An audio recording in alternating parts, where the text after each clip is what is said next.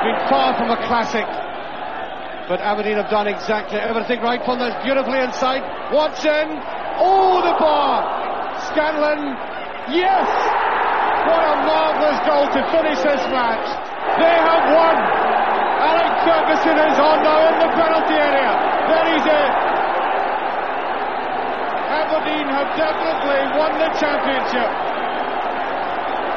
Can you blame the man for going out of his mind temporarily?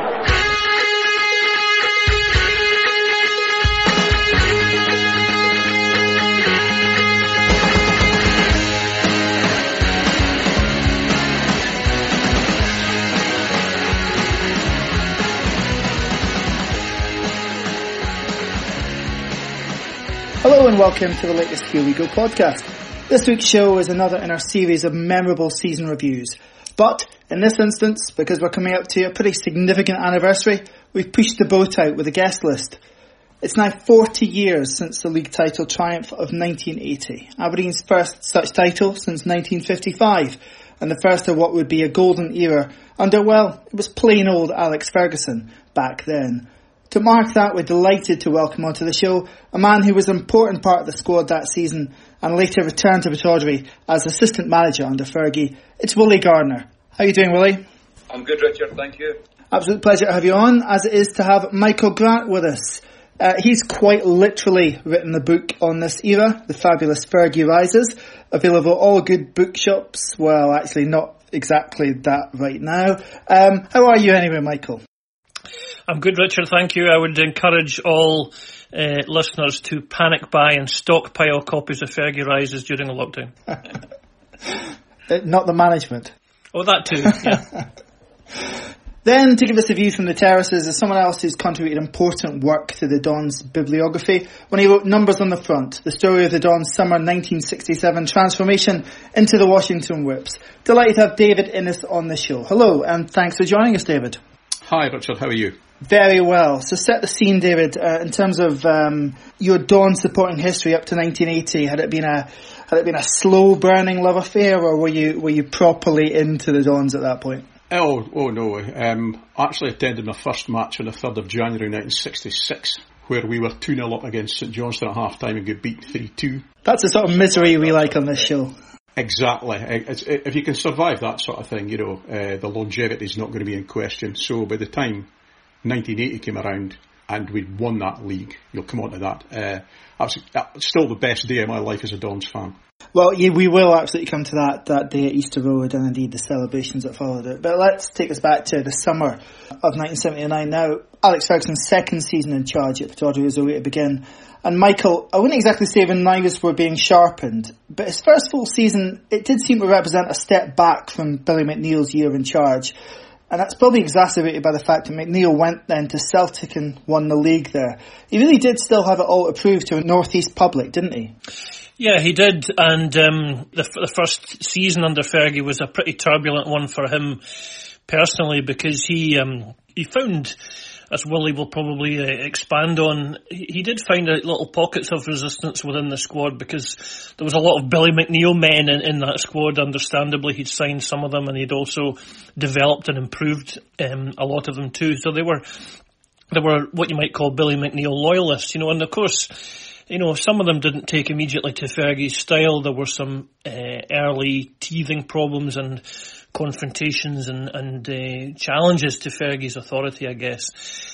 So there was that going on. There was also, he got into this industrial tribunal against St Mirren, who had sacked him, which is obviously pretty fortuitous for Aberdeen, because it meant that he ended up at Pittodrie within about 24 hours. And he also lost his dad at the end of, at the end of December, or roughly into December on that first season. And he also lost the League Cup final in 79 to Rangers, which was quite a messy and unsatisfying combination of that tournament, with the Dougrove v Derek Johnston clash at Hampden. So yeah, I mean, the first season was difficult, but there was enough there to buy into, I think, and certainly in terms of most of the players were aware that they were with a force of nature who, if they buckled up to him, might take them somewhere. Now, there hadn't been much coming and going in that first season, Willie, in fairness. In terms of player movements, a couple of the fringe players had moved on. Guys like Ian Fleming had moved on to Sheffield Wednesday, I think it was. And before that second season, just one incomer to the squad. After what Michael described as a turbulent first season, was there a feeling that you were getting down to business now with a manager that you'd kind of understood a little bit about how he ticked, and he had understood a little bit about how the squad worked? You go back a little bit just to that first season he was there, and I agree with Michael and everything he says there, and just little bits about, he was always trying to compare some of the players with St Mirren players. At that time, players thought he was being disrespectful. Once you got to know him, I think it was just a challenge. It was seeing how you reacted to things, more than actually putting any pressure on you to be, to go and try and prove yourself. And that was the way the manager worked. Once you got into that inkling of, he would set you challenges, whether it was critical of you or whether it was praiseworthy of you. It would set these challenges that you would see how you reacted to these challenges that he put down. That bore out in the press, the stuff that used to speak about in the press, and also it bore out in the dressing room as well, because you started then to realise that his knowledge was unbelievable. His leadership at times, you would have questioned it then, but once again you got used to him, you understood exactly where he was coming from. So he always did this great thing, he would deal with a monster, right? When I went back to work with him, it was deal with a monster. You can deal with a monster who was him, you can deal with anything. And was that there right from the get-go, Willie? Was that right there from the minute he walked in the door? Was he this fully formed, monster, as you say, the minute he walked in the door at Pittodrie? I would have thought that his style right through his management career would have been a tad autocratic. But I feel that he tried to lay down the law pretty early to a bunch of experienced players who, if you remember the season before when Big Billy was at Aberdeen, we had a great season up into the last game of the season. We should have won the league. We should have won the Scottish Cup. I think getting into a Scottish Cup final against Rangers and Aberdeen, I think, were favourites the way we were playing, and we didn't play well. So the nucleus of that side was there, and it was a better side than than Sir Alec was managing at the time, St Mirren. He had better quality players, there's no doubt about that. And he came in and he was I think he was a bit heavy-handed to start with. But again, I'll go back to 2 minutes ago, there's a reason why he's done that. Now, whether that was intentional or whether it was not, no one will know. He would probably say it was intentional to find out what we were like as a group and as individuals as well. So, he would get the best out of every individual that he possibly could. And if the individual then was falling below his standards, then you were away. And I think he continued that right through his whole career. Obviously, it would be Europe that would later form the arena for some of Ferguson's greatest triumphs at Pittodrie. But that season in the UEFA Cup, a pretty tough draw, David, in fairness. Always tough when you come up against the German sides. I think that's a point Ferguson made later in his career that, the dressing room kind of almost felt as if that was it as soon as you draw a German team. And we drew Eintracht Frankfurt out of the gates in the first round of the UEFA Cup round that year. Do you remember anything about the home game? Yeah, I remember the guy with the exotic name, Cha Bum Kun. Was it Korean player they had, striker? My God, he was fast. We struggled to handle him, and I think he scored their goal, which was the away goal that knocked us out. What I remember is that they were a very, very organised team. Typical efficiency, a bit of flair about them in Cha Bum Kun. And I think we probably had the beating of them at home. The away leg, I think we lost 1-0, is that correct? And without 2-1. I think it was just experience, and I think as time went on, Fergie, who they always said had a great eye for other teams' weaknesses and how to play against them, set out his team to play to their strengths and exploit their weaknesses. I think that's the experience he got against Liverpool, Ipswich and so on in succeeding seasons. and I didn't think he had that right then. And I think had we had a couple of easier games before we'd been drawn against someone of that calibre, we might have gone a bit further. Yeah, by no means disgrace, Michael, but disappointing obviously to go out so early in Europe. And again, as David rightly points out, a manager who learned something, I think, from every defeat. This one's not mentioned when we look back now and we talk about the Liverpool game or going out to Hamburg, but this would have been an important staging post.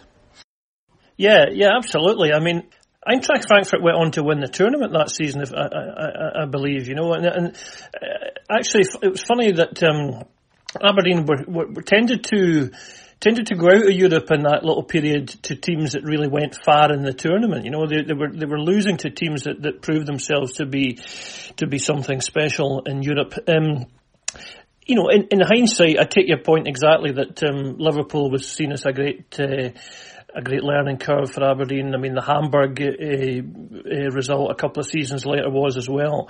The Eintracht Frankfurt game, I suppose you might look back at it and think that it didn't really do the team too much harm in the long run, because it meant that they weren't distracted by Europe. Now, that sounds a flippant thing to say these days, but I mean, the Eintracht defeat was in October, so I mean, you didn't have to play many rounds in those days to be quite deep into the fixture calendar, so maybe it didn't do Aberdeen any harm to go out of Europe and not have that to concern themselves with, because really until the kind of late kind of push in the second half of the season, it wasn't really looking like Aberdeen were going to sustain a league challenge, and we were expecting Celtic to be quite comfortable. But one thing I would just to very quickly go back onto the previous season, Richard. Aberdeen beat the Old Firm 6 times that season in the course of the League Cups and the league, and I mean, I think that demonstrated the quality that Fergie was inheriting. I mean, for all that he obviously took the lads to a new level, they were within touching distance before he came in, and they just needed that kind of collective belief and steeliness and arrogance. I'm sure we'll talk about that a bit more as the episode goes on. But that was what he added to a squad and a nucleus of real talent that was there, and he did that over the course of the first couple of seasons. Well, if I can come back a couple of things there, Willie. Firstly, I know you didn't actually play in the away game in Frankfurt, but you certainly played against them at home. Do you have any recollection of playing against Jabum Kun? Good friend of mine, Stuart Kennedy, I'm sure you all know. I met Stuart 3-4 months ago. I knew him quite a lot. We were chatting about things, and we were talking about Chabon. But Stuart would say that nobody ever got the better of him. And I'm pretty sure some of you have had discussions with Stuart, and he was quite adamant that no one got the better of him. And I happened to mention Chabon. True story, honestly. And he says, "He never got the better of me that night." Because I put him inside to you guys. He says, "So you didn't deal with him." I dealt with him. I done my job. He didn't go past me down the line, so I done my job. Yeah. But kidding aside, the guy was an absolute flyer. But I think he was a professional sprinter. Pretty sure he was a professional sprinter. And he's probably one of the few guys I've seen that's been faster than Stuart. Again, Stuart would just say he never went down the line. But I think going back to the whole experience of, because I was in Eintracht, I didn't play. I think you came off the bench, Willie. I was doing you a disservice. Yeah. That bit that you're all talking about, where this is looked like a good learning curve. Sir Alex Pace didn't say that when you were talking to him about that game. He thought with the result that we got at home and the quality they had in the squad, we could cross here and beat them. And there was absolutely no doubt about that. We felt ourselves that we'd go and beat them as well. But you then go into that whole mindset of playing against a German team in Europe, and I know Aberdeen had fantastic success later on against the German side, but at that point they were just a wee bit more, I think, just a wee bit more nous. They were just a wee bit more physically stronger than us as well, and it was a real disappointment to go out so early in the tournament. The other point Michael raised about, fixture congestion, because one of the reasons there would be congestion, especially in the first half of the season, was the format of the League Cup in particular. 2 legs at every stage, all played before Christmas. So I think there was something like 13 games in a League Cup or something like that. Third round, we faced Rangers. We beat them home and away. Quarterfinals, play Celtic, beat them home and away. Ultimately, though, as we'll talk about, we don't quite get over the line. Backing up what had happened the previous season, we were able to beat Rangers and Celtic, it seemed, in these tournaments, but we weren't quite making that final step. Couple of particular memories about those games, Willie. Firstly, the Celtic in the quarter-final. The home game, Steve Archibald hat-trick that night. The story, obviously, afterwards, which has gone down in Pittodrie legend. Steve Archibald taking the ball away, being encouraged by the team, I think, to take the ball away after scoring the hat-trick. Fergie getting on to him the day after and saying, "Where's the ball?" And then Steve Archibald walking in on Friday and slamming the ball into Fergie's office on the Friday morning. I mean, those two were both pretty headstrong characters, to say the least, I think. Was Archibald one of the guys who would clash with a manager, or was he smarter than that to not do that publicly? Stevie was a right good player, a really good player, and obviously he proved that with the clubs he went, especially Barcelona. Hero worshipped at Hibs as well. And Stevie was one of the quieter guys, to be honest, in terms of in the dressing room. Wasn't as flamboyant and as full of fun as everybody else. Got on with his job. I think Stevie, to be fair, when Big Billy signed him, Stevie was a car mechanic, if I'm right. Mm-hmm. And I think he's seen that as what a fantastic opportunity to go to what he saw was a big club at that time and go and prove himself. So Stevie was a sort of tell him what to do, had a great idea what he wanted to do himself, and he went and done it. And the incident with the ball, as he said, is legendary, because it's not actually Fergie's office, it's just that wee room next to the dressing room. Now that wee room is only 8 feet square, 10 feet square maximum. I'm sure he's all been in it. Teddy had the task to go and ask for the ball back. And Stevie just opened the door and just battered him with a bullet ricocheting it around the walls. But, later on again, when I started working with Alec, he tells that story and he says, "I loved it, absolutely loved it." He says that passion that he showed, he thought he was getting robbed of something that he deserved. And I think he eventually got the ball. I'm pretty sure he eventually got the ball. But just that one moment, Fergie says, that's the kind of person I like him, because he's not just accepted it and went, "Okay, take the ball back." He was getting a mentality into players. If it was already there, he was getting it out of them. Stevie was a great club player, really good player. So Teddy had the worst job in the world that day, getting the ball. Richard, I was going to say, though, it also showed a Fergie personality trait or a managerial quality that he would put up with that from Archibald because he knew the value of the player. I mean, I'm pretty sure Willie would agree that there would be plenty of guys who, had they done that, their backsides wouldn't have touched the floor again before they were being escorted out the door. You know what I mean? But like he did later with Cantona at United, he obviously thought straight away, "I'll immediately interpret this as this is great. This is what I want from players." That kind of up yours quality that Archibald had. But he was too good to lose, wasn't he? There's a great story where I said right at the outset where he would test players to see how they reacted to certain things. And we played at Ibrox. I think it might have been the season before. We played at Ibrox and we got beat. So maybe it wasn't the season before then. I think it was Fergie's first season. We met him down at Ibrox and we got beat. And a lot of the boys were staying down for the weekend. And he was raging, absolutely raging. And he ordered all the players back on the bus to go back to Aberdeen. And Mark McGee was going to a wedding down in Glasgow. And his wife had to follow the bus in a car all the way back to Aberdeen to pick him up to take him back down the road again. Now, a lot of players drinking violence where they just went stuff that I can't play for him.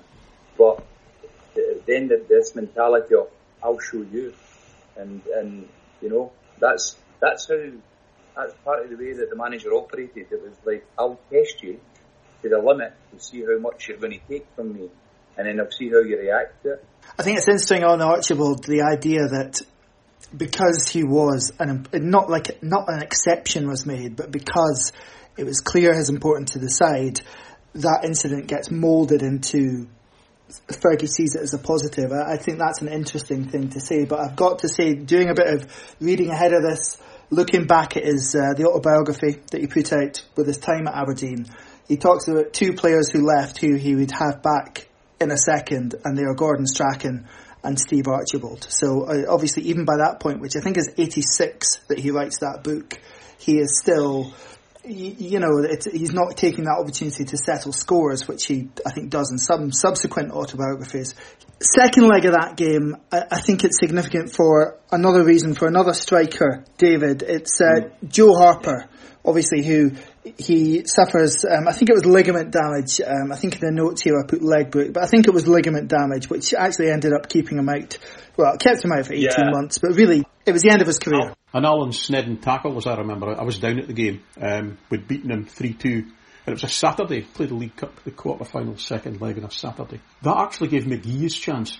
Because McGee, I think he'd been signed just before the previous League Cup final. But March that year. Maybe slightly earlier. And he'd never really made his mark. It was Archibald Jarvie, Archibald Harper that were kind of selected as the strikers. He came on as a sub and scored the only goal just after half-time. But it was really sad to see Joe being carried off. And if we go on and talk about the end of the season, we actually met him at the end of the season. And he was very wary of being among the rest, seemed to be among the rest of the squad, among the fans, thinking, I've not played my full part here after we'd won it. You know, we've heard all the stories about him and Ferguson not getting on. I did actually speak to Joe. That year was also his testimonial year. And I spoke to him at his cheese and wine party. And he was making murmurings about he felt he was going to lose his place to McGee because that was the guy that Ferguson had signed, i.e. a Ferguson player. He and Harper didn't always see eye to eye. So it was a shame to see Joe's career all but finish that way, although he did come back and play for Keith, which is very important to me. But yeah, that was sad, but that actually gave McGee his chance, and he turned out to be a very, very important player throughout the rest of the season. He really bloomed once he was given the chance. It's just unfortunate it was Joe's injury that allowed that. Was there any cheese at that cheese and wine party? I'm not a cheese man, Michael, but I wouldn't have thought Joe was either, to be honest. No, there was plenty of the other, as they say. Yes, with a Keith superfan and an ex-Keith manager on the show, we'll try and avoid this show just becoming dominated by discussions about the Highland League side. Again, reading A Light in the North, there's an interesting line in there when Ferguson looks back at this season, Michael, when he asks, would the side still have won the title if Joe Harper had been fit to play for the rest of the season? And he answers that question by saying, no, he doesn't think so.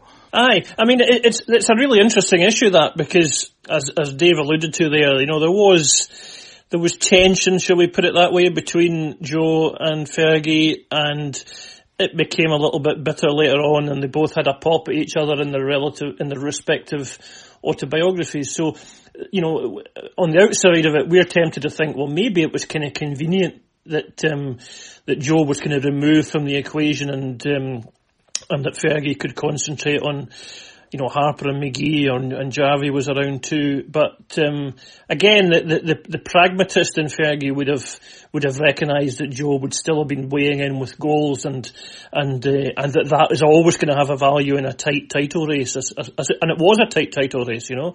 So that, you know, I think that's Fergie not being small-minded there in terms of his relationship with Harper, and saying, well, the guy could still have done a job for us and would still have been useful. On the League Cup, after the Celtic games, in fact the week after the second leg of the Celtic game, it's the semi-final, and the semi-finals at that point are, as they are now, at Hampden, which was a pretty bad decision when you've got Aberdeen and Morton with a week's notice, because there was about 8,000 people inside Hampden that day to watch us eke out a 2-1 win. Now, Morton were a good side back then. I think they were actually top of the table when that game was played. They were really Aberdeen's bogey team. Have you, with the benefit of hindsight, been able to understand why? I feel that Morton were a very underrated side. If you go through the players, every player that they had in their side, they had some really top players, and they were probably the lesser day Livingston as they are now. Such a difficult team to play against. We had a couple of stars, including Big Andy. Andy Ritchie Big Bobby would actually say that he couldn't sleep the night before he played against Morton because he didn't know what Andy Ritchie was going to do. And we went into that semi-final, and it was the one that we had to go and graft to win the game because Morton were a good side. So I think the achievement at the club was fantastic getting to the final because you were playing against Andy Ritchie. I would say was a genius, and I think every one of us have all seen him playing. We were up for the game because we knew, you're right, we didn't have a great record against them, but we got the job done. And then the following week, we're back at Hampden, Dundee United, in the League Cup final. And this game takes place on a miserable wet day at Hampden. The pitch back then, bit of a glue pot that day, Willie, and I guess to this day you would say that's the reason that you didn't score a cup final winner that day. Yeah, I didn't score a lot of goals. I'm sure you've got that in your record as well. Michael has as well. But I've got it written down as well. By the way, I'd like to say I scored against Meadowbank in the first round of that cup. Okay. Yeah, it was really late on in the game. We had a corner and I won a header and it just got stuck in the mud. I headed it down and it got stuck in the mud. I think I beat Hamish in the air and Davy Neary cleared it. And it just stopped on the line. I should also point out, which I'm surprised you didn't, you also scored at Ibrox on that League Cup run as well. So you did, yeah. For Aberdeen. Good. That first game, David, Aberdeen, the better side in the day. Ferguson again, I mean, we know he likes to rewrite history for his own ends, but after the game he says he knew that Jim McLean had escaped a bullet and would change things up for the second game, and he kind of felt almost in retrospect that was a chance gone that day. I think that's fair enough. Actually, the game itself's kind of escaped me. All these 0-0 games against Dundee United kind of do. They all kind of merge into one another. I obviously remember Willie coming very, very close. I think you're right. I think what Fergie did for once is didn't change things when he might have done. And McLean did for the replay at Dens Park on the Wednesday. And, we were on the end of a bit of a doing, which still hurts. The two teams were so nip and tuck at the time, it was difficult. And what you would find, and if you look at the history beyond and before that season, if it wasn't a tight 1-1 or 0-0 draw, one team tended to win 3-0 or 4-1 or something. So it was one of these kind of testing, wary types of games. Nobody wanted to lose anything giving away. As soon as you'd given something away and you had to fight back, that left the gaps for the other team to exploit. And that was not only in the replay the following Wednesday night, but throughout that sort of period, league games, cup games, and so on. It was either really tight or one side had quite a handsome victory. On the Saturday it was 0-0, and on the Wednesday night it wasn't. Yeah, Michael, the Wednesday night to Dens Park, just a miserable night for anybody of an Aberdeen association. Yeah, absolutely. It was a horrible night, a horrible pitch, a horrible performance, a horrible result. Aberdeen dominated in terms of the size of the support. They took a huge following down, but they never delivered for them. Bitterly disappointing. Dundee United, of course, had never won anything up until in that period in their history. That was their first major honour. You look at their side, I mean, that's pretty much the guts of the team that won the league in 83. So you were up against a very strong Dundee United team, but I mean, there were no complaints, no arguments, well beaten on the night. Pittodrie and Sturrock. Pittodrie scored twice, Sturrock got the other one, I think, and no complaints, but it was a pretty kind of bad-tempered night, bad-tempered crowd, just one to forget, one to write off. Well, the other thing about it is that, we'd knocked out all the big guys on the way to the final. We knocked out Rangers, Celtic, Morton, who were a bogey team and well up the league with us.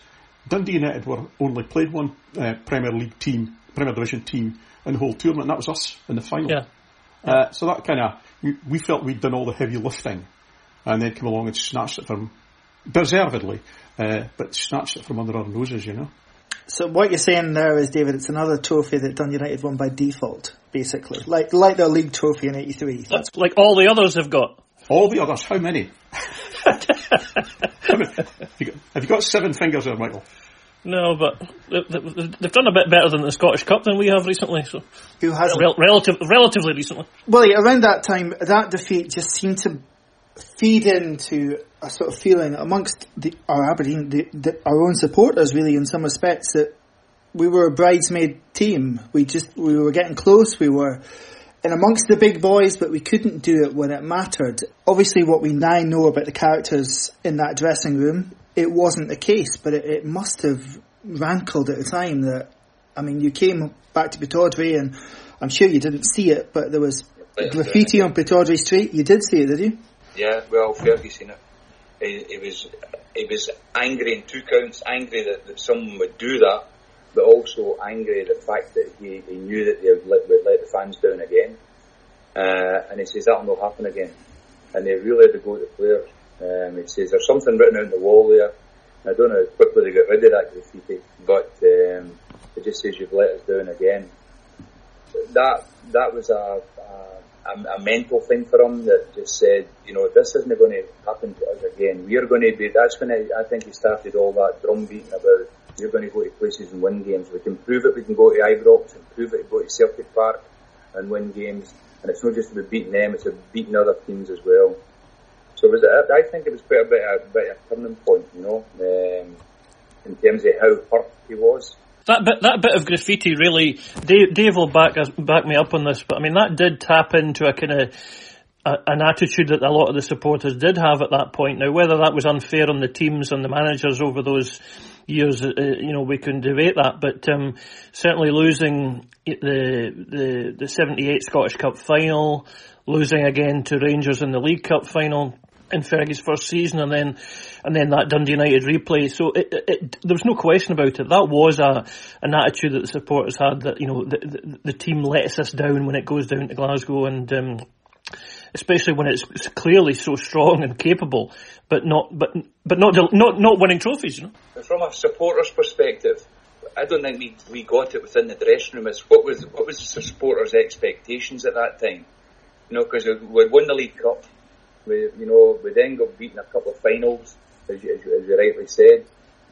Aberdeen at that point were still, I thought, classed as a provincial club. Ourselves and Dundee United were provincial clubs, where the big two down the road were just winning everything in front of them. We could prove that we could beat them, but maybe not on the occasion that was the most important one. But did the fans genuinely think that there was that we just couldn't deal with certain situations?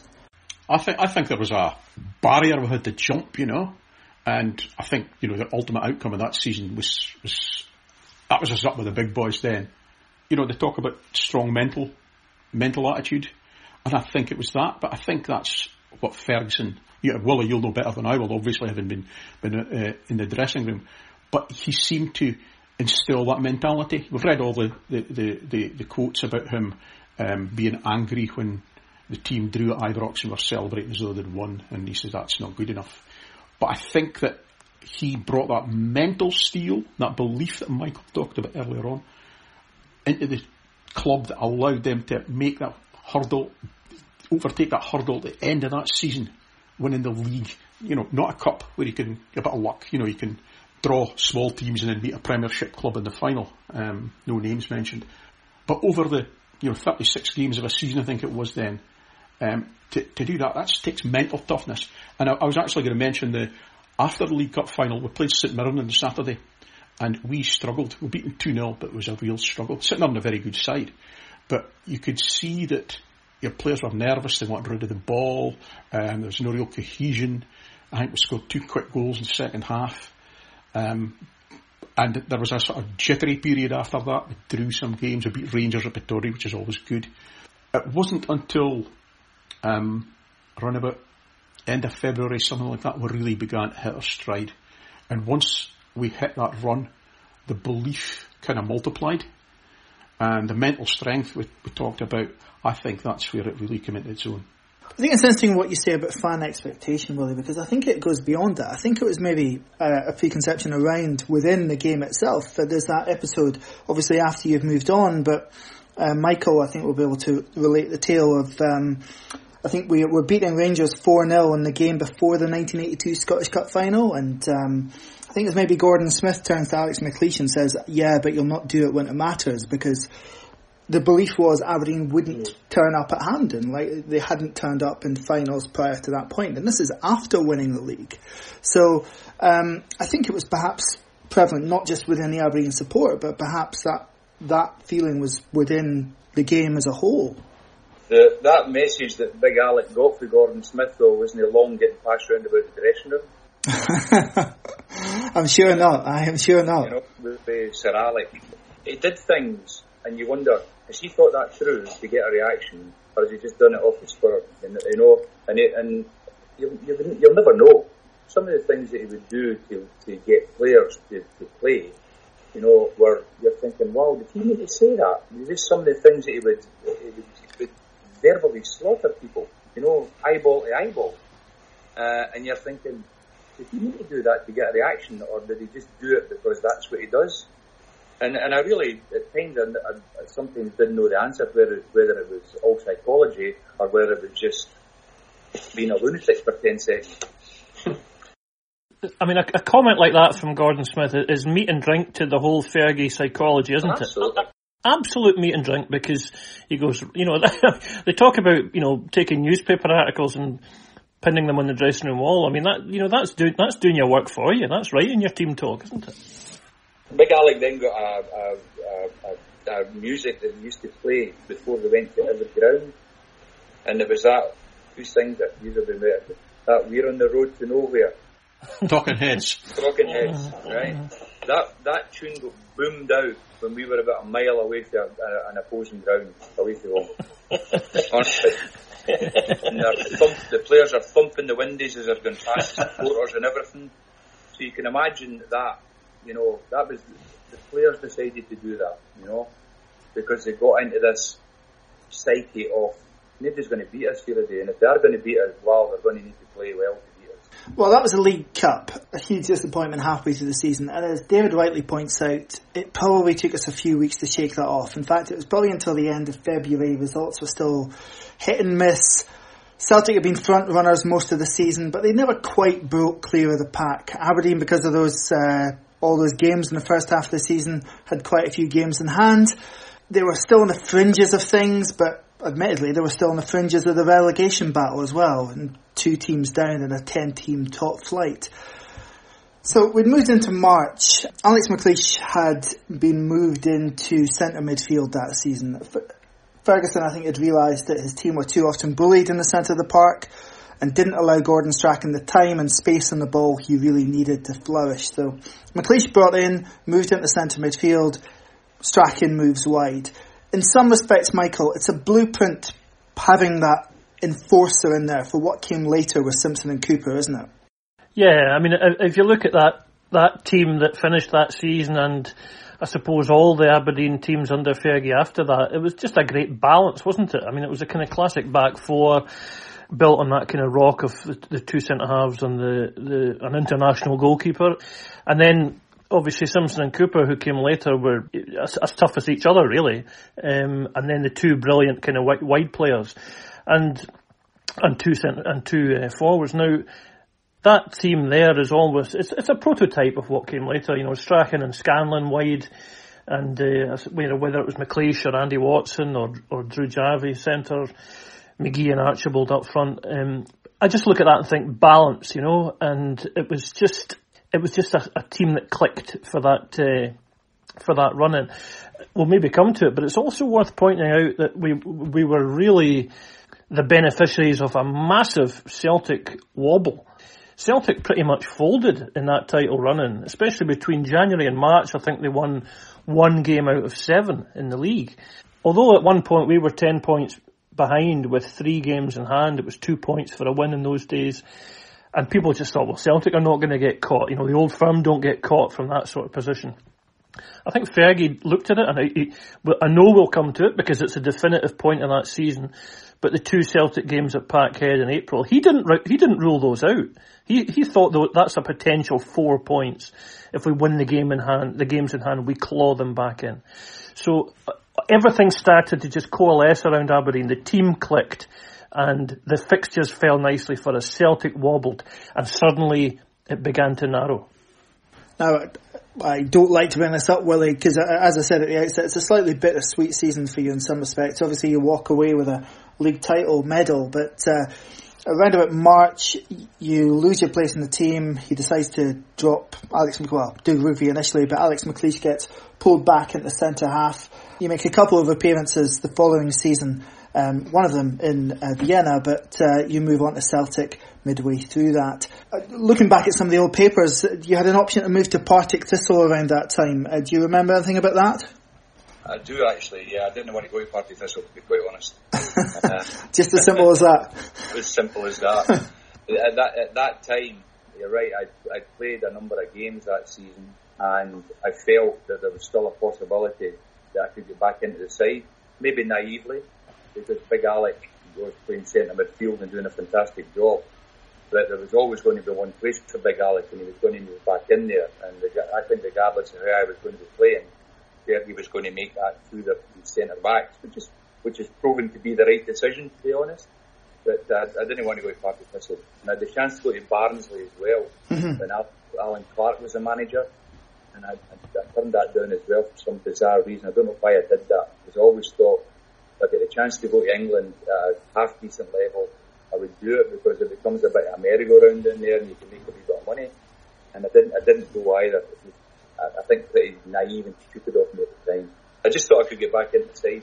Barnsley then signed Neil Cooper after that because you turned him down? Oh, yeah, okay. Yeah, and it was unfortunate. That's football, isn't it? You know, you move, you're not irreplaceable unless you're Willie. you're not irreplaceable. But obviously, the relationship with the manager must have still been reasonable for you to accept the call to come back a few years later. There was a lot of times in the afternoons I used to go in and take the young players back. I just off my own back. I just thought that what else am I going to be doing? So I'd go back in, and the likes of Lee Miller and Paul Wright and these boys, David Robertson, I would take them back out in the afternoons and just do stuff with them. Not thinking about getting into football management, to be honest. It was just something that I just liked doing. Where now I think it's more planned, that people plan their route ahead in terms of doing football management and coaching. And I just took the guys back in the afternoons and walked away with them. And that was one of the things that the manager says when he took me back in. So I always remember you doing that. So there wasn't any malice or any fallout with the manager or I had the chance to go to Hearts just before I signed for Celtic. Wallace Mercer phoned me to say, I think it was Bobby Monker was the manager. Bobby Monker came up to Stonehaven to speak to me, and the money they were offering was abysmal, to be honest. And Wallace Mercer phoned me in the morning and he says, I really want you to come and sign with Hearts. And then the manager phoned me and he says, John Clark's just been on the phone, Celtic want to sign you. I went, whoa. But it left in good terms.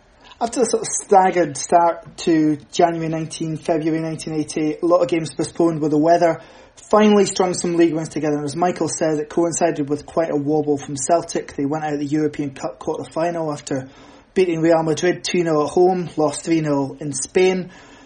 And yeah, those 2 games at Parkhead in April, the first of which really, it was almost, I guess you could argue, David, a bit of a shot to nothing, because the pressure wouldn't really have been on at that point. There would have been no preconceptions of Aberdeen going there and sustaining any sort of challenge. It was just another game on Celtic's route to the title. Well, a friend of mine, Finlay, he actually, I wasn't at the game. I was watching Keith win the Highland League that day. But my friend went to the game. He's got relations in that end of Glasgow, and he went along with them, and they're Celtic fans. He said they had bottles of champagne with them, ready to sell, beat us, they won the league. And that was as simple as that. And it was a real turning point, because not only did we win 2-1, Bobby Clark saved a penalty, as I remember it, and I think there was a sort of, that's when the belief, I think, started that we could do this, because we were going there, and as you said earlier on, Ferguson obviously looked at the fixture list and said, we can do it again. And on Wednesday night, about 10 days, 2 weeks later, we actually did it again. But I think you're absolutely right. Nobody was giving us a chance. I don't think, to be fair, as fans, we even thought we would. Because going to Parkhead twice and winning, I mean, that's a tall order. And, you know, we assumed that if Celtic didn't win it that day, they would, or sew it up that day, it would be just a matter of time. But as Michael said earlier on, that incredible wobble, you know, trounced at Dens Park 5-1, and we were winning at Kilmarnock. And you can't legislate for that. And it was just a sort of disbelief about it. But there was still that feeling that we'll still blow it. You know, we're it's Aberdeen. We know what we do. We'll trip up against Hibs at home or something. A Celtic fan said to me, "You didn't win the league, we lost it." And that's a very churlish thing to say.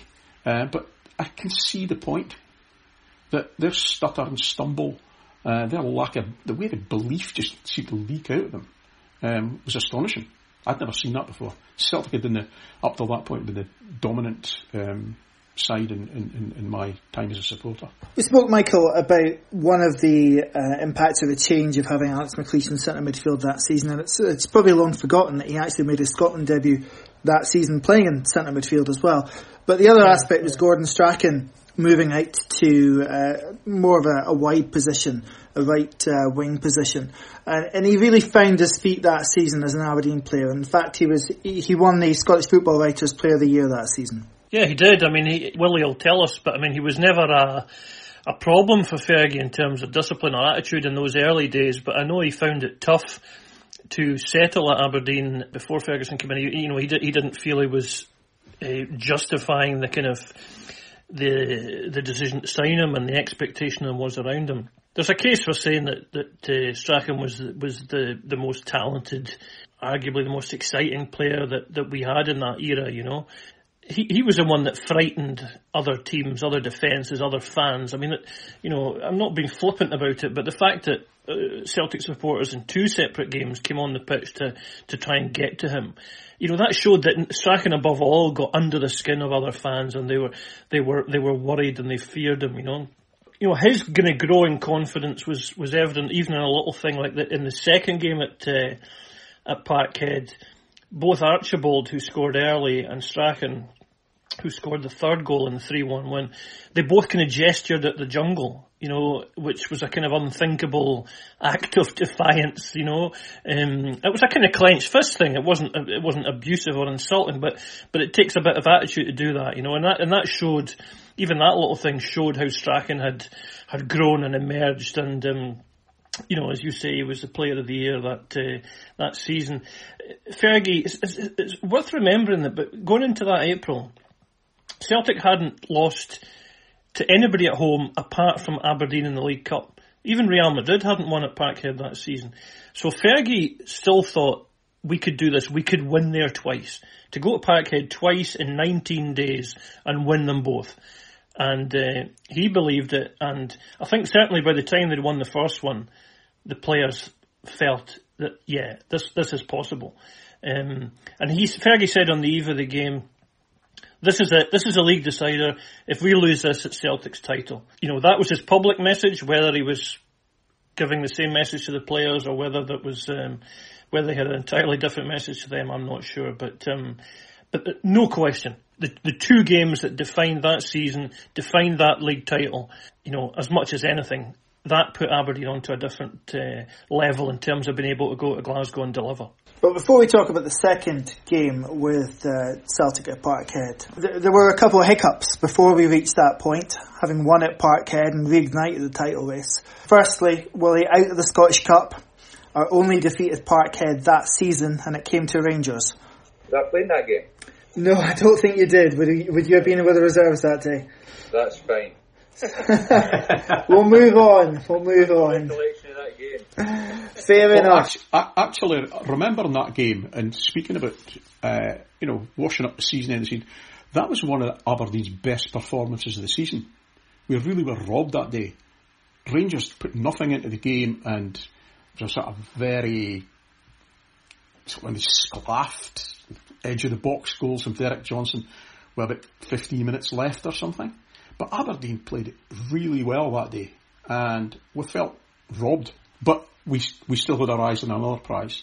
But I thought we actually were a far better team that day.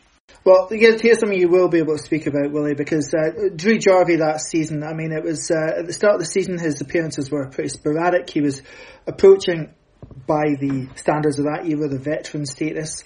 Obviously, up top, it tended to be Archibald and Harper that started that season, but Drew made a significant contribution towards the latter end of that season, and it was just that good balance of having experienced professionals like Jarvie, like Bobby Clark, like Willie Miller, like yourself, who by that point it was 4 or 5 years into your professional career, with some of the younger players coming through, that was vital to the makeup of that side. Yeah, Drew was an inspiration, to be honest, you know. And Drew knew what was expected of him, and he kept his fitness level different. You know, even when you meet the guy now, you know, he's such a humble guy.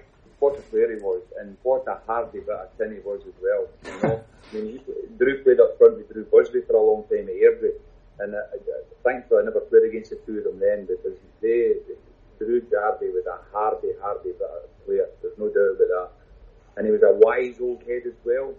You know, and he could get about the park, and if there was people needing a hand, he would give them a hand. Just a fantastic professional. I can't say enough about him. You know, if you spoke to wee Joe and say who was some of the best players you've played with, Jarvie would come in there.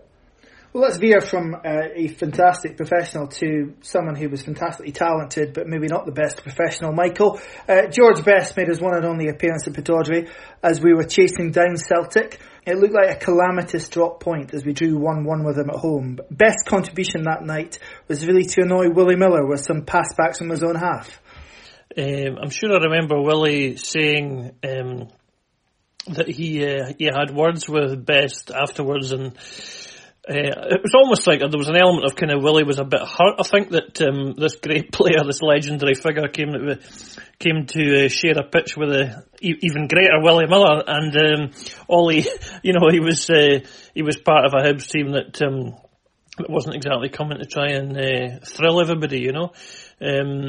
So yeah, I hadn't realised that was Best's only appearance at Pittodrie, but yeah, I guess it would have been only competitive appearance.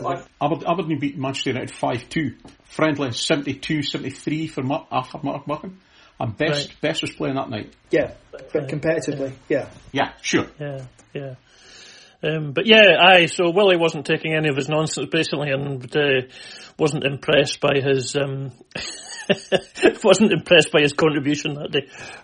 There were some words in the tunnel. Just words? They got broken up.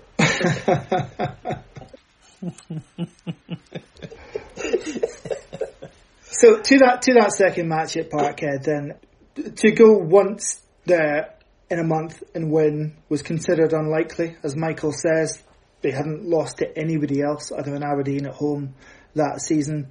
Surely it wasn't going to happen twice. It was a Wednesday night, a lovely early summer evening.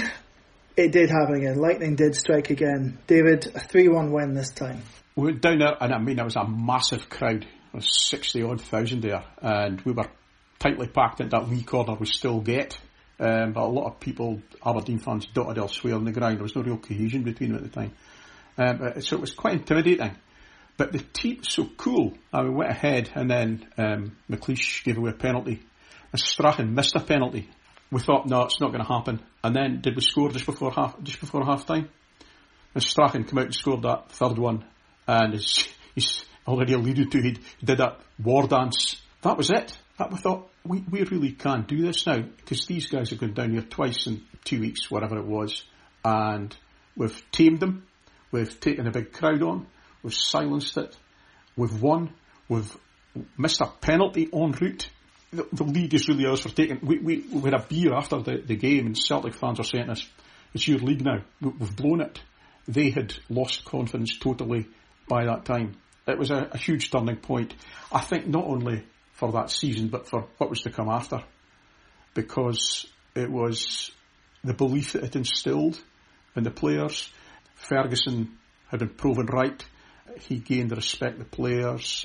Any lingering doubts the fans had totally extinguished because of those two games, especially the second one. I mean, we controlled that. After we scored that third goal, we were toying with them almost. It was like watching Scotland at Wembley in '67. There was an arrogance and a swagger about that team and that performance that saw us in good stead for years to come.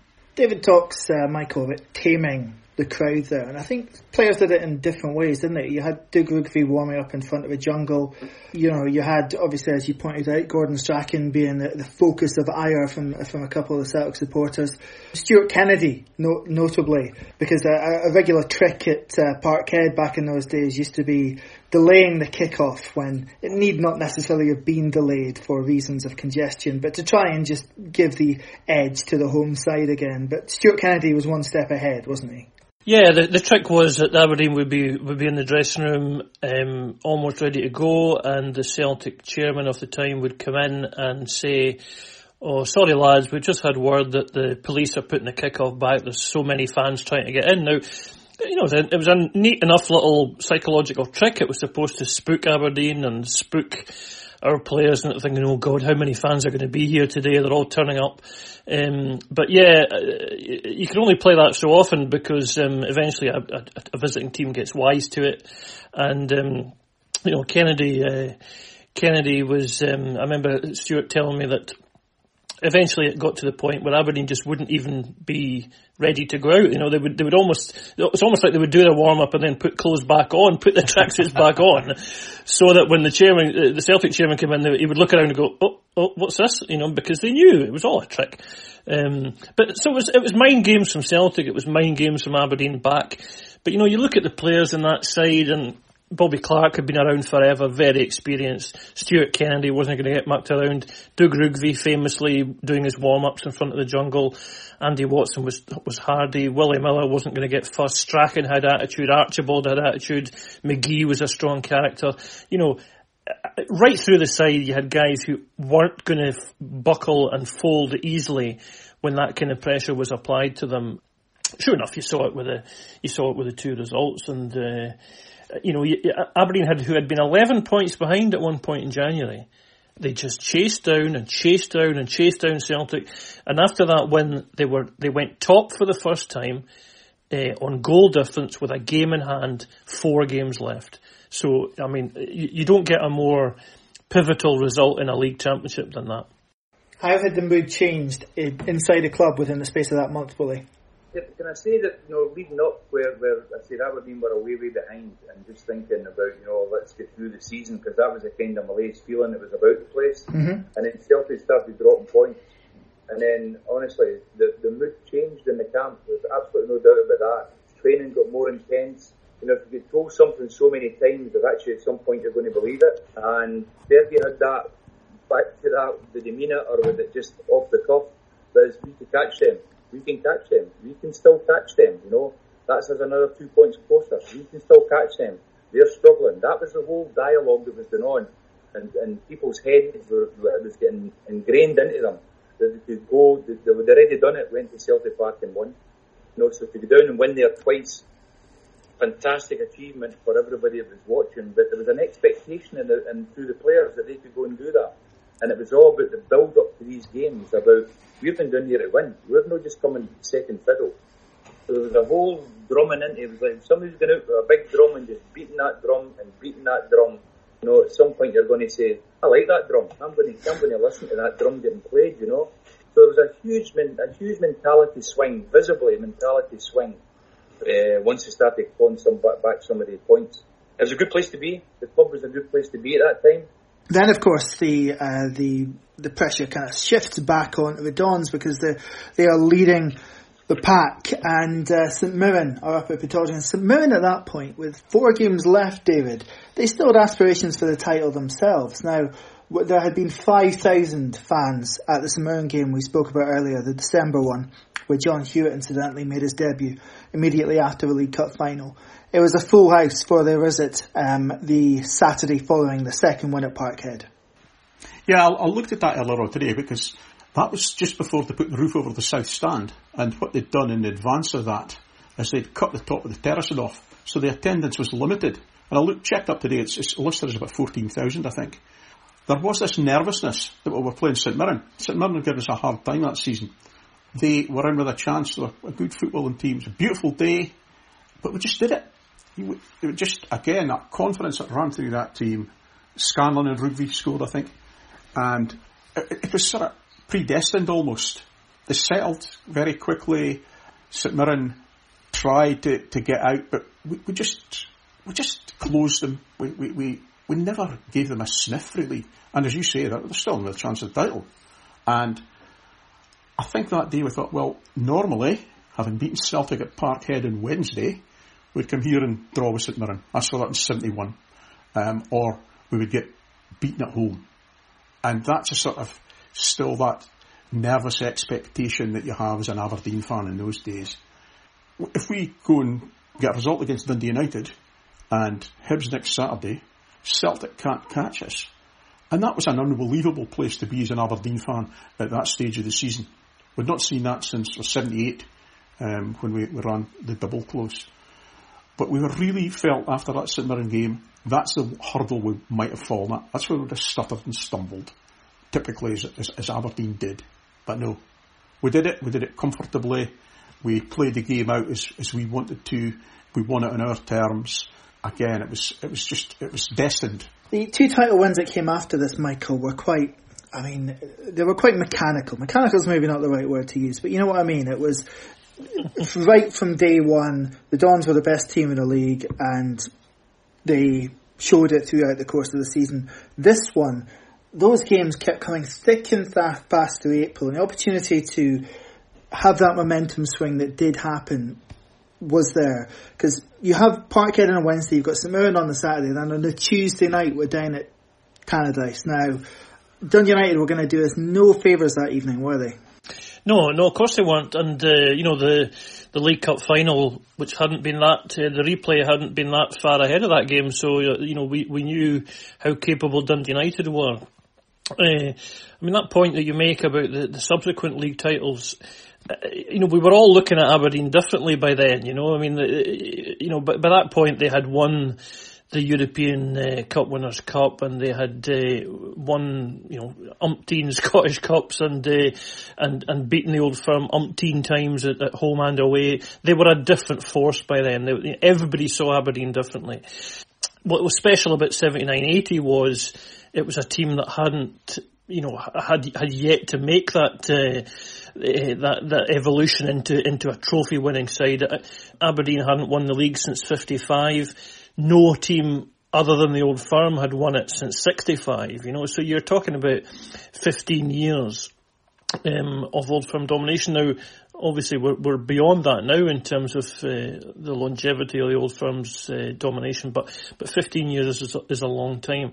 And I think, we'll come to it, but when they did actually cross the finishing line, there was enormous kind of goodwill from other supporters towards it, because it was smashing the Old Firm domination at long last. And Willie had the privilege of being inside the camp, but the excitement and the growing excitement must have been fantastic. It was certainly fantastic as a supporter, because after the Celtic game, there was only 4 games left.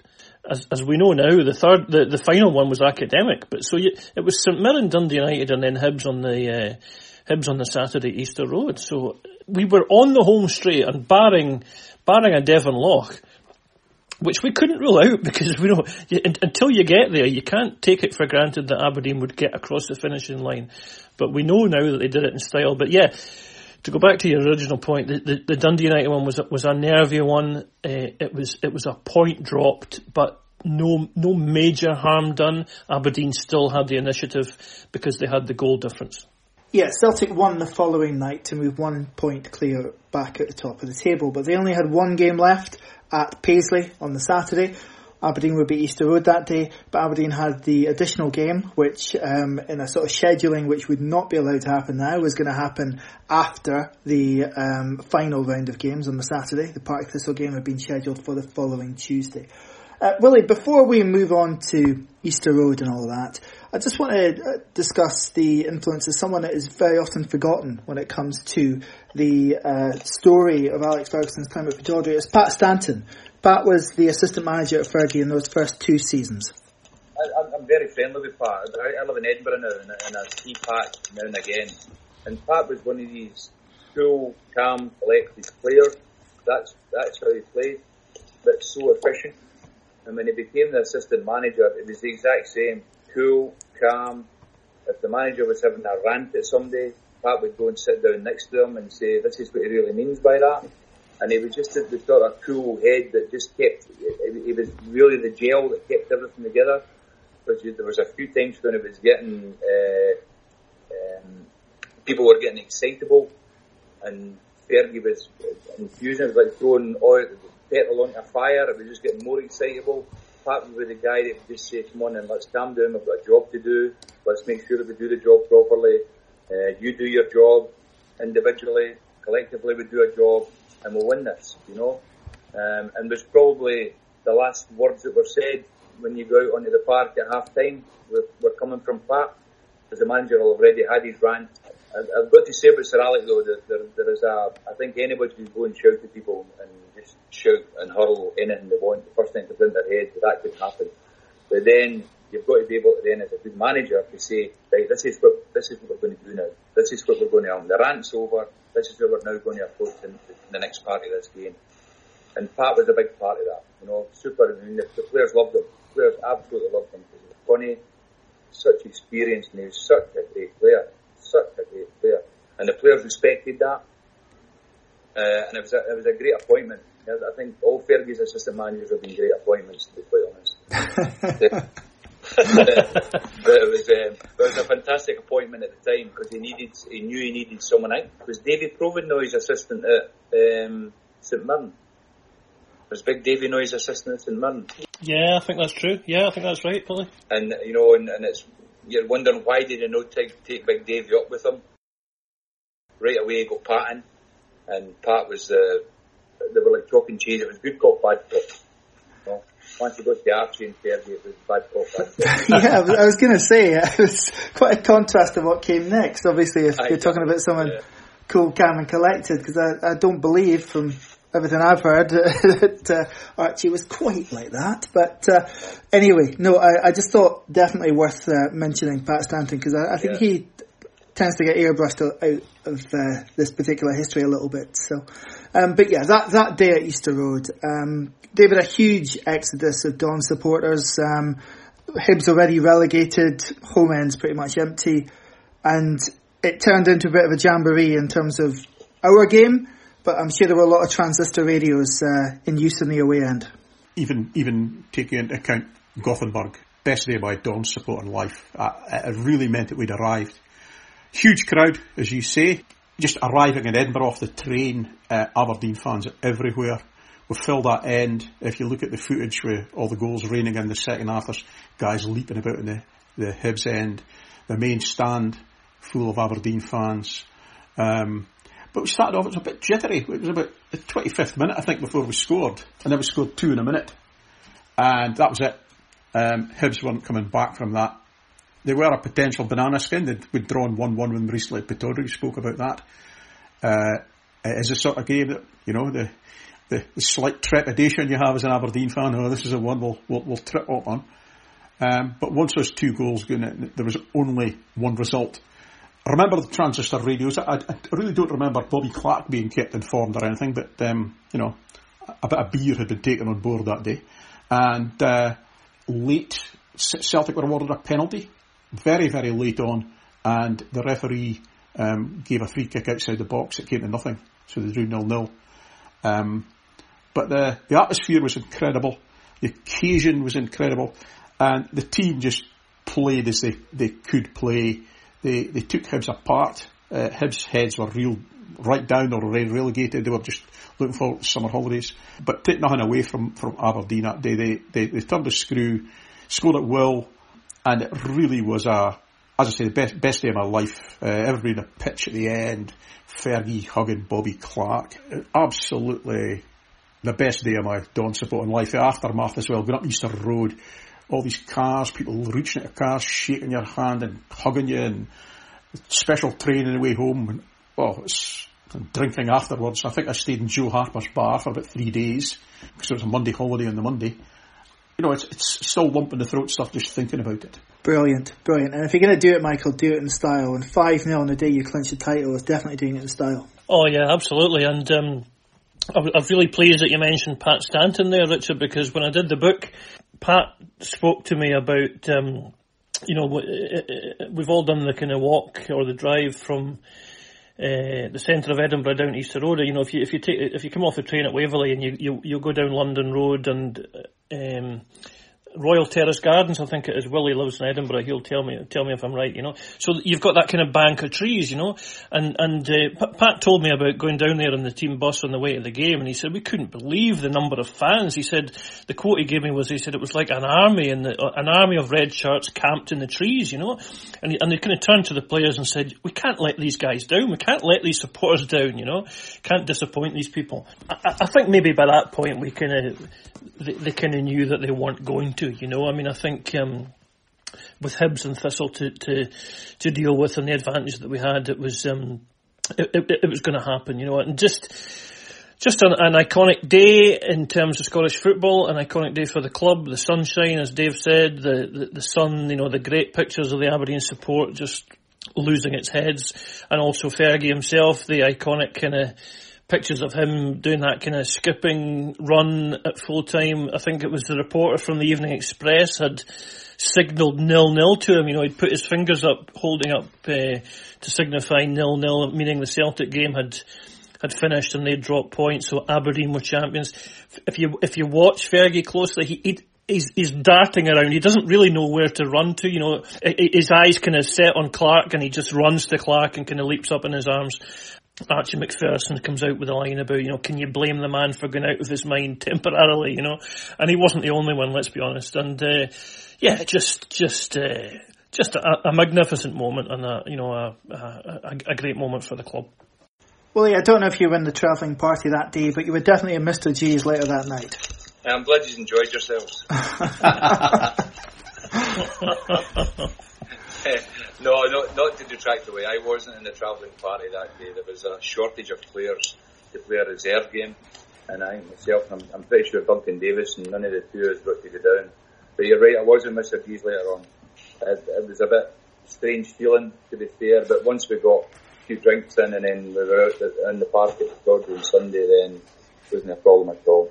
See, Easter Road wasn't in good condition that day. Hibs had been relegated, and it was almost like the groundsman had taken a few weeks off, and the sun was shining, and you're going on to a hard-baked park that's bobbling all over the place. So the performance of the team was absolutely magnificent. Yeah, absolutely magnificent. You were, however, definitely in the party that went down to Partick Thistle, which were tasked with avoiding getting beat by 10 goals, I think, that night. The league title was presented. That must have been a good bus journey back up the road. Oh, absolutely. So good that you can remember nothing of it? I can remember the start of it. I'm pretty sure there was some. I think you were allowed alcohol on the buses at that point. But to be fair, it wasn't. The celebrations were the Saturday. The guys knew fine well that they'd won the league. I think Fergie was copying Ali running onto the park after the League Cup final in '76. It was that runabout where I don't know where they're going. But they knew they'd won it, and it wasn't mass celebrations coming back in the bus. You get a wee flurry of a song. By the time you go to Glasgow, everybody was shattered and they just want you to sleep. That Thistle game, Richard, I think arithmetically Aberdeen would have blown the league if they'd lost by 10 goals to Partick Thistle. And Bertie Auld was the Thistle manager who said on the eve of the game, let's see what happens, kind of thing. I said if Garner plays a wee chance. It was a bit anticlimactic, to be honest. The celebrations took place on the Saturday. We went down.